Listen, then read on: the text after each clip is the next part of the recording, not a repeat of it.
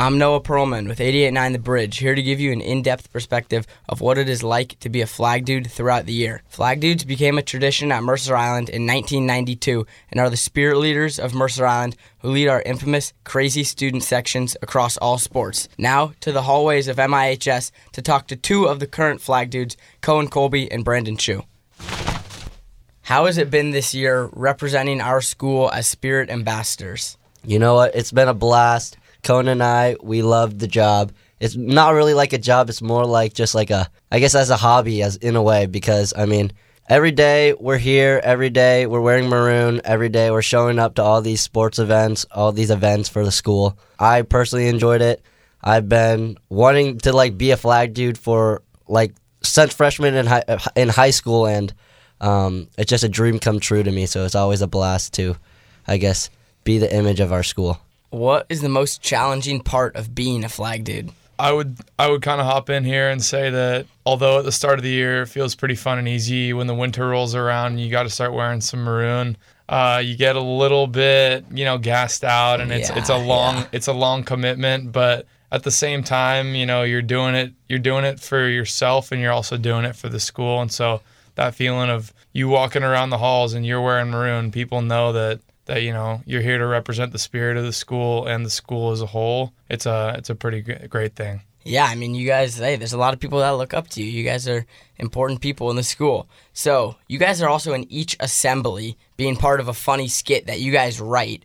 How is writing the script and coming up with new ideas? How is that pretty challenging for you guys? Oh, man. I mean, some of those brainstorming sessions, they go left, right, up, down. We have this one idea. Oh, well, what if we did this? What if we did this? What if we did this? Yeah. That sort of thing. But we kind of just have to sit down, slap each other in the face, and just write it for hour and a half, 2 hours.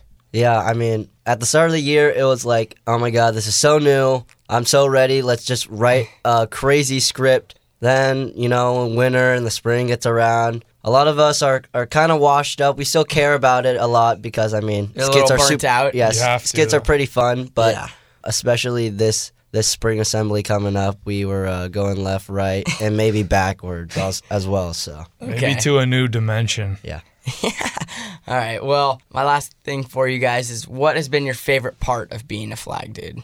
My favorite part about being a flag dude is just representing our awesome and unique spirit at Mercer Island High School. It's such an experience that you really will not get in any other high school. With the numbers, the attendance we get at every single sports game, as well as just the size of our school, spirit is a very big thing at our school, and it's just awesome that so many people care about it. So many people just love to show up to the game, support our teams. It's just awesome to have such a good fan base. Yeah, with the fan base, you guys are the ones that make it super fun for us because, we're going to be at the game, but if a bunch of you guys are there, I'm going to be glad to see y'all. And so that's one thing, but another part that I didn't really expect coming into it is, just the feeling of, I feel like I know a lot more people now, and I feel like I'm a lot closer with a lot of, even people from, freshman, sophomore grades.